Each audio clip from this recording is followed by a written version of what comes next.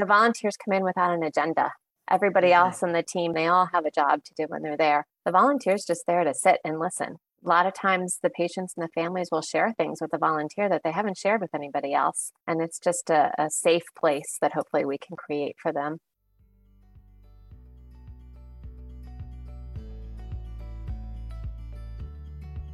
Hello, and welcome to What's Important to You, a podcast created by Montgomery Hospice and Prince George's Hospice Center for Learning with only one goal in mind, and that is to amplify the volume and reach of diverse voices in healthcare. My name is Terry James Taylor, and I am your host. I plan to give you intriguing insights on various topics, including end of life and grief. I want to open your minds to new perspectives on often overlooked topics. Welcome, everyone. Today's episode is Giving the Gift of Time, highlighting the value of our volunteer program. It is my pleasure to have the Director of Volunteer Services, Heather Bohr, here with us today. Heather has worked with Montgomery Hospice and Prince George's Hospice since 2010, first as a volunteer manager, and most recently, as mentioned before, the Director of Volunteer Services and Complementary Therapies. She is responsible for recruiting, training, evaluating, and supervising over 300 volunteers. She has taken her passion for music and veterans to help develop music programs and the We Are Veterans program at Montgomery Hospice and Prince George's Hospice. We look forward to hearing all the wonderful things about our volunteer services. This is near and dear to my heart as well, because at one time I was a volunteer coordinator, and I'm still a direct patient care volunteer, along with being a bereavement volunteer. And I work very closely with the outreach volunteers as well. So at this time, Heather, I'd like to get started. If you'd like to say anything prior to, feel free. Hey, thanks, Terry, for having me today. Yeah, I've been with Montgomery Hospice for almost 12 years now, and as a volunteer coordinator, and then most recently, a couple of years ago, became the Director of Volunteer Services. So you and I have had the pleasure of working together, which is great, and I think you understand the value of volunteers and how great, what an asset they are to Montgomery Hospice. So I'm happy to share that with everyone. Great, thank you. So we're going to get right to it. Tell us a little bit of history about the volunteer program. Well, I think volunteers are a very important part of how Montgomery Hospice just even began. Volunteers started Montgomery Hospice in the basement of a church in Chevy Chase in 1981, and that's how Montgomery Hospice got started, just out of a need. And volunteers saw that need and made that come to life. So that's just organically how it happened. But then actually became a requirement in 1982. Just a little history, Medicare put into law a requirement that 5% of all billable hours in a hospice had to come from volunteers. So that kind of quantified our existence, and then it's required by Medicare. I'm happy to always report that Montgomery Hospice, our numbers are way over 5% each year because of the abundance of volunteers and how robust the program is. But we do have that requirement as a law through Medicare. So that's always interesting. Mm-hmm. I never forget a few times of you all tallying just how many hours was spent equivalent to the dollar amount, which is huge, along with mouths. And that's something that is amazing. My next question is, what have you heard people say as to why they want to become hospice volunteers? That thing that pops into my head, and probably why a lot of people want to volunteer, to give back. Maybe they had a great experience and they want to somehow pay that forward and want to give back to something that they benefited from. So I would say that's really the main thing. And I think as we come into the new year, a lot of people are looking at their lives, looking at their schedules, looking at what's important to them. How do they want to look at the year ahead? How do they want to give back? How can they give back? And I think a lot of times that is through volunteering, whether it be through Montgomery Hospice or anywhere else. We always hear the same thing. We get back more than we give. And so just that feeling of helping and giving assistance, I think, is a huge motivator for people. Absolutely, yes. I always find it interesting when I tell people about our program that we never advertise for volunteers. So it's always interesting to me to do a training or interview new volunteers and hear why they want to be a volunteer or why they've come to us. And I would say 80% of our volunteers come to us just through their own personal experience, whether it be with Montgomery Hospice or whether it be with any hospice experience that they've had or any end of life experience that they've had.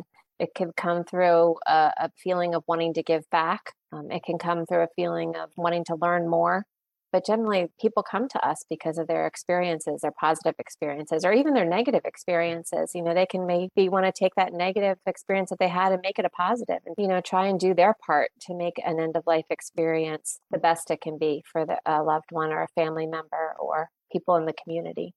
So I would say that's why. And some people come to us just out of curiosity about end of life or a passion for it. I think not a lot of times in our society and things like that, that's acceptable to say to people that you have an interest in end of life. People think you're a little strange if you say that. But when they come to our trainings or in a room of 25 or 30 people that feel the exact same way, and they automatically have this chemistry and this common bond that they have an interest in something as unusual or usual as this. So that's always how they seem to come to us. And I think one of the coolest things is that we have such longevity with our volunteers. So that speaks volumes. Like you said, when people think, oh, you volunteer, oh, you're going to volunteer for a hospice. But the amount of time that our volunteers spend with us is phenomenal. Our organization is known to have a robust and comprehensive training for our volunteers. What does that look like? So our volunteer training is a total of 24 hours, and we try and spread that out over 3 days. So it's 3 full days of training for 8 hours at a time. And it's just a real comprehensive training about things they might encounter out in the world when they're volunteering, and also just things about Montgomery Hospice so they can learn a little bit more about the place that they're volunteering. We pride ourselves in our training, and I think it's a special training. There are requirements that we're required through training volunteers, but we go above and beyond that. I mean, not only do they have to know HIPAA, not only do they have to know infection control precautions and important things like that, but we really need to talk about, and we really need to have a lot of discussion about being present and a lot of discussion about how to listen, how to be a good listener, because a lot of people think they can volunteer and they're going to go in and they're going to help. And that's great. But really, the number one thing that our volunteers do is they sit quietly and listen. And that's really hard for a lot of people. And sometimes it's a learned skill. Sometimes it's something that comes naturally to you. But I think just learning how to be present is the number one thing that we try and teach in our training, just because it's so, so important. So not only do we cover those nitty gritty things, like I said, HIPAA and infection control and the things that are required, but we also try and have our volunteers hear from everyone in the organization. Literally every department is represented in our training to share with our volunteers what they do so that our volunteers can have a good picture of what our organization does, because they're the ones out there in the community. They're the ones sitting with patients and families. So the more they know about admissions and bereavement and philanthropy and everything, the better advocates and ambassadors they can be for us. So I think that's really great. We get great comments and feedback about our training all the time, and just how people thought it was going to be boring, or they thought it was going to be, 24 hours, that's so long. But then they leave on the last day and they want to come back for more. So that's always interesting. So it's a really great training. And it's a good time too for kind of it to sift out and just make sure that this is a good place for them. You might come in thinking you want to be a volunteer and it might seem like a good fit, but by the end of the training, maybe you just realize this really isn't quite what you wanted to do, or you're not comfortable with it quite yet. So it's a good time to figure that out as well. It is. What type of volunteers do you look for? We have several different types of volunteers. I mean, when you are a hospice volunteer, that doesn't necessarily just mean that you're visiting with patients.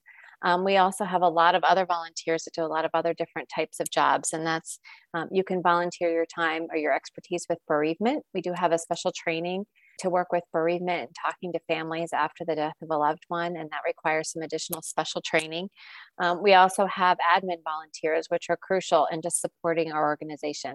It can be supporting volunteer services. It can be answering phones. It can be filing. It could be putting together admissions packets. We really make our volunteers available to the whole organization. So they're always called upon. It can be something as simple as even wrapping gifts for Employee Appreciation Day. So we just have volunteers in so many different capacities. When we're interviewing volunteers, one thing that we are looking for, as I mentioned, is just have such a diverse community of volunteers. And it's just such a great representation of our community. And so when people are looking to volunteer, we do ask on your application if you speak another language. We ask what your hobbies are. We ask what your past experiences are. Just because we have so many patients that speak so many different languages. We have patients that have so many different interests and hobbies. And you just never know when a hobby that you have might be something that one of our patients or their family has. So it might seem insignificant to you, but when you're able to offer up that expertise or talk about something, a commonality that you have with a patient, it's very meaningful. And so we like to know all of your interests. Mhm. One of the things that always stood out for me and that I will always carry for myself is when I was a volunteer coordinator. It's a couple of stories, but this one really stood out. And it shows how much volunteers have ushered our staff in. I never forget, I received a call from a family member, and the daughter was at her wit's end because mom wouldn't see anyone. And the only way that we were really able to get in, the nurse, of course, was able to come in, but it was just a very tough case. And then we were sharing with her, well, why don't we just start out with a volunteer? Maybe that'll calm your mom down a little bit. And we started asking different questions about her mom. What is it that mom would like? And the daughter said, oh, she has an African violet that she really loves. So we just started out by having the volunteer go in and water her plants. And that lasts for a good little while. And I have to be mindful not to name names, but that person, that was such a good story. That person now actually works for Montgomery Hospice and Prince George's Hospice. But it was just a beautiful story how the volunteer was able to usher in such a wonderful relationship, not only with the patient, but with the family, because the patient was very adamant on not wanting anybody coming in. She just took the portions of what she had to have in order to be in the program. But the volunteer really opened up and blossomed the relationship. I think it's hard for people who wants to ask for help. People don't want to necessarily ask for help or even identify the fact that they might need help. I think we always try and avoid that word when we offer volunteers to families. We say more of, how can we support your loved one or how can we support you? That just seems to be a more receptive way of hearing that. And I've heard the same thing. We had another volunteer and you know him, Terry, that he just went and he fed the birds. He just went in every week and fed the birds. And then finally, the patient, another gentleman, they just started talking. By the fourth or fifth week, that trust was established. And, Yes. volunteers come in without an agenda. Everybody else Exactly. on the team has an agenda. The nurse is there, the social worker, the chaplain, they all have a job to do when they're there. The volunteer's just there to sit and listen. And a lot of times the patients and the families will share things with the volunteer that they haven't shared with anybody else. And it's just a safe place that hopefully we can create for them. Hmm. And I always like when we would always do in training to say, which is so true, you are the eyes and the ears. Right. Share with me a little bit about the protections in place for volunteers to help them interact in the hospice field. Well, I think I touched on it when I was talking a little bit about our training, but something that we highlight, anyone who's ever done our training knows our mantra, it's we meet them where they are. And we say that over and over and over again in our training. And we just really, really feel that boundaries are important. They're important for the patient and they're important for the volunteer. Those boundaries will allow you to be able to be a healthy volunteer physically, emotionally, and everything else, and give you longevity. I mean, we have so many volunteers that have been with us for so long. And why? I really believe it's because we put those boundaries in place for them. We respect their boundaries and we encourage conversation and we encourage discussion about how their visits are going and maybe things that aren't working or maybe things that are working. And just those boundaries, I think, just provide that protection. We tell our volunteers that they're professional friends, which sounds like an oxymoron. It's hard to be a friend and a professional, but they're really professional friends. They're friends and companions, but they need those boundaries to do what they do and to be able to go visit another patient at another time. You need to be able to protect yourself with those boundaries. What does one of those boundaries look like? I think a big one that we share with volunteers, which is such a natural thing, and it sounds so simple, but it's even just as simple as sharing your phone number. We ask that our volunteers not share their phone number with the families. And it seems like they look at us and they say, why not? It makes it so much easier. I can just call the patient can call me. And then we say, okay, time out. Let's see what that looks like. You're on vacation and your patient is having a problem or they really need you to visit and they call you directly and you can't answer the phone because you're out of town. Or you are out of town, you can't answer the phone, but there's nothing you can do because you're thousands of miles away. It could be that they would call you in the middle of the night. We want our patients and our families to kind of be trained to always call Montgomery Hospice first with any problem that they have.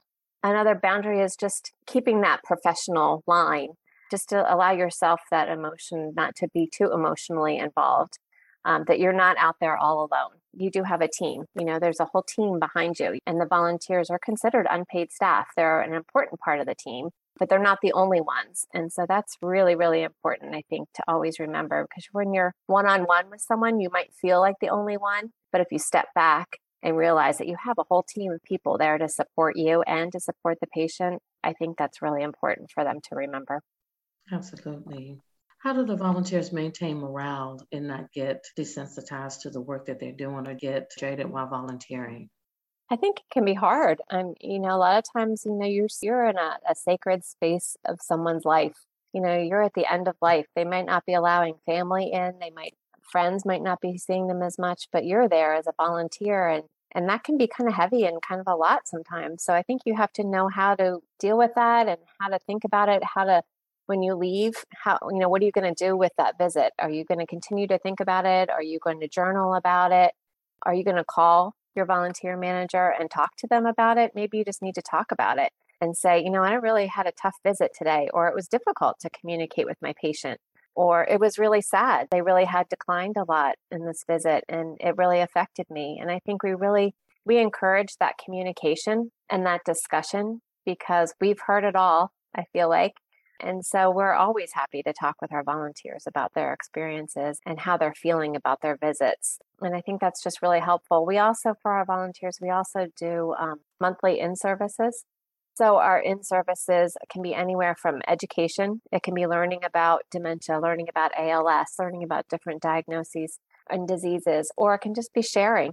A lot of times we get our volunteers together and we just share experiences. And that's great because when you're a volunteer, you're kind of out there all by yourself. You're not volunteering in a group. You're not going home and sharing, hopefully, your experiences with too many people because of HIPAA. And we're obviously mindful of that when we meet in a group as well, but it's being with fellow volunteers and people in the same situation and who might have some good tips for you. And so I think that definitely helps without them to get jaded or desensitized or frustrated. It validates the work that they do.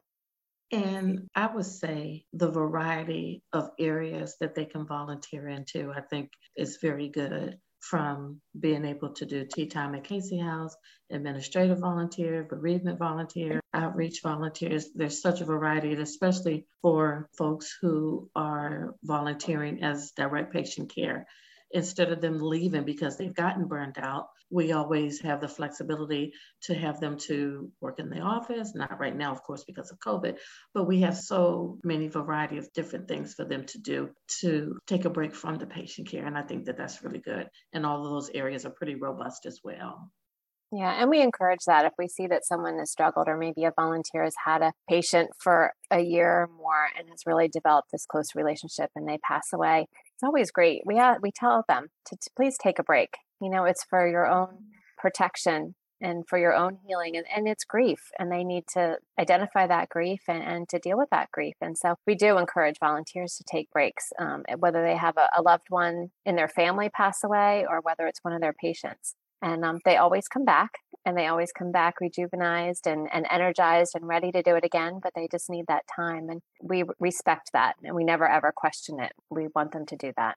Mm-hmm. Self-care is so important as a volunteer as well as it is as a staff member as well. It's not easy.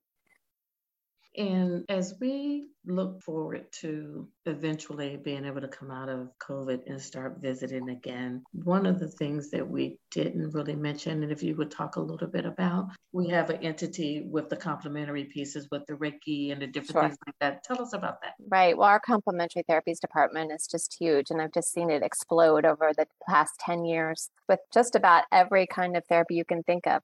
So our complementary therapies are just so robust and exciting. We have volunteers that have pets that bring their pets with them on a visit. They're certified therapy dogs that go on visits, and just the touch of being able to touch a pet. And that just gives conversation and creates conversation. All of our volunteers are trained how to give a lavender oil hand massage. And so they're able to offer that as well. I would say music is so easy to bring with them now, whether it be on their phone, whether it be just through bringing an instrument. We have so many volunteers that play different instruments. We have a threshold choir which is a choir of 3 or 4 people that go out and sing to patients at the bedside, and just so many different things like that. We have reverie harps that volunteers are trained how to play. They can bring those. It's a lap-sized harp that they can bring on their visit, and it's something that the patient can either try themselves or can listen to. And so those are all great tools that we'd like to add into the volunteers' toolbox when they go out on visits to be able to connect with the patient, whether it be, like I said, through music or whether it be through an animal, a pet, or just the gift of touch. Thank you. Thank you, Heather. And lastly, we do have coming up soon, Martin Luther King Jr. Day of Service. So you want to talk about that, what we're going to do this year? Sure. We're fortunate to work with the county, Montgomery County, and every year they've been so generous with us and doing projects with us. It's always a popular thing on their agenda.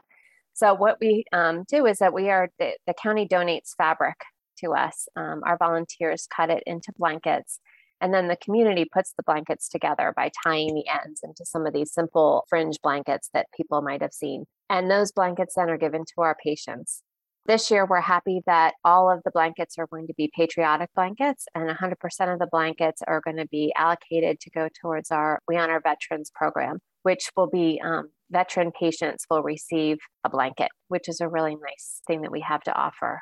And through our We Honor Veterans program, we do veteran pinnings, where we have a couple of volunteers that are veterans that visit fellow veteran patients. They offer them a certificate, a pin, and a blanket, and one last thank you for their service. And so it's just great that we can give them this tangible thank you of a blanket. And we've heard from so many families after the passing of their loved one that blanket has just been so important to them. It's just been a symbol of what their loved one, of their past, and then just about the generosity of Montgomery Hospice during that time. So we're glad to be able to do that and to partner with the county on what better occasion than Martin Luther King Day.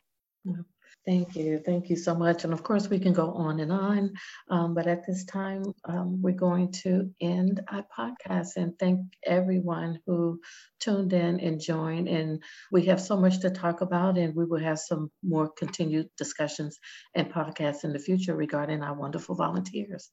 Thank you. And thank you, Heather. Thanks, Terry. Thank you to our listeners.